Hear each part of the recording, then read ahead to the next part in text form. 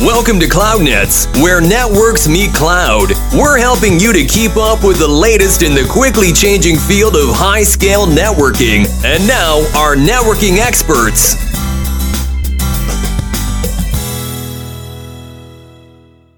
Hi, and welcome. Hi, and welcome to DriveNets, a special episode in this season 3 coming out of MWC. We had a great panel participating with several participants. Buenos noches, Dudi. You were there at MWC. Yeah. Give us your insight. Thank you. Hi, everyone. So yes, in MWC we held a press event with multiple T1 operators. We had AT&T, we had Telefonica, we had Orange, and 3, yeah, as usual. And there are some, they talked for an hour or so. It was very interesting.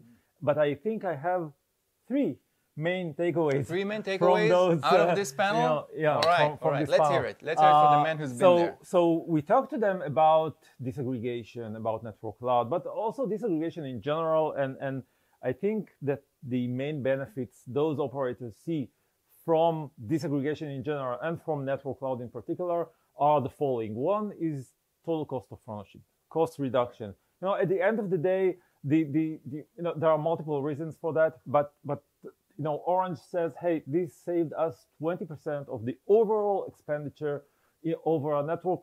AT&T, for a specific project, told us that the disaggregated model is 10 times cheaper when look holistically in the TCO perspective than the classic approach. That would be then a full TCO, not Yeah. just the CapEx, Yeah. but the entirety CapEx, of managing, OpEx, operating the whole thing. Power, whatever. Okay, so this is with regards to, but it's not only a saving issue, it's also a scalability issue. Because when you want to grow, and AT&T mentioned that the yearly average growth of capacity of requirements from their network is about 30%. And the DDC architecture that they use is super scalable.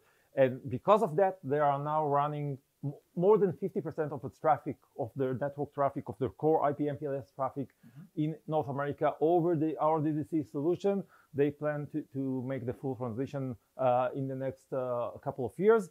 And we're talking 600 petabytes a day running through this network. This is very scalable. And this is, one of the reasons they went for it in the first time, and it works. That would mean that the modularity of the DDC is kind of an enabler to any scale that you want. The high level of flexibility, you can do basically whatever you want with this infrastructure. Yeah, basically whatever scale and whatever applications you want to run on this infrastructure. And the last thing, and I think this is the most important and interesting angle, is innovation. Because all the operators mentioned that innovation is one of the drivers for disaggregation.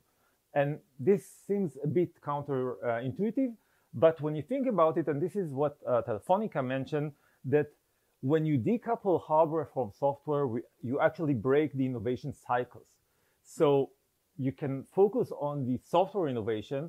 And because software innovation is much, much faster than hardware innovation, this means that the time to market of new services and new capabilities of the network is much, much faster.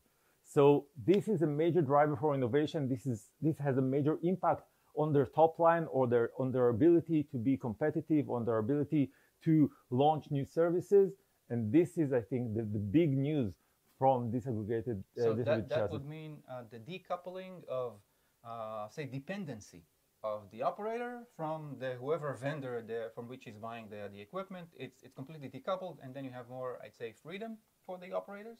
More freedom, and the pace in which it innovates is dependent only on software. And as we know, it takes much shorter time to write new software than to develop new hardware. If I try to kind of recap it and maybe kind of boil it down, it's the ability to cost less to build such a network, the fact that the network will do what it needs to do in terms of scale, in terms of flexibility, and the ability for the network to evolve into something which I don't even know today, but in the future will enable me future capabilities. Nice. Yeah. 1, 2, 3. Yeah, and if you want to see the whole event, it's available on our website. Wonderful. Sounds like a great panel. Yeah. I missed MWC, as you can imagine. Thank you guys for tuning in today, and we'll see you soon again. Cheers. And that closes up on another episode of CloudNets, where networks meet cloud. Thank you for listening, and be sure to subscribe to get the latest episode of CloudNets.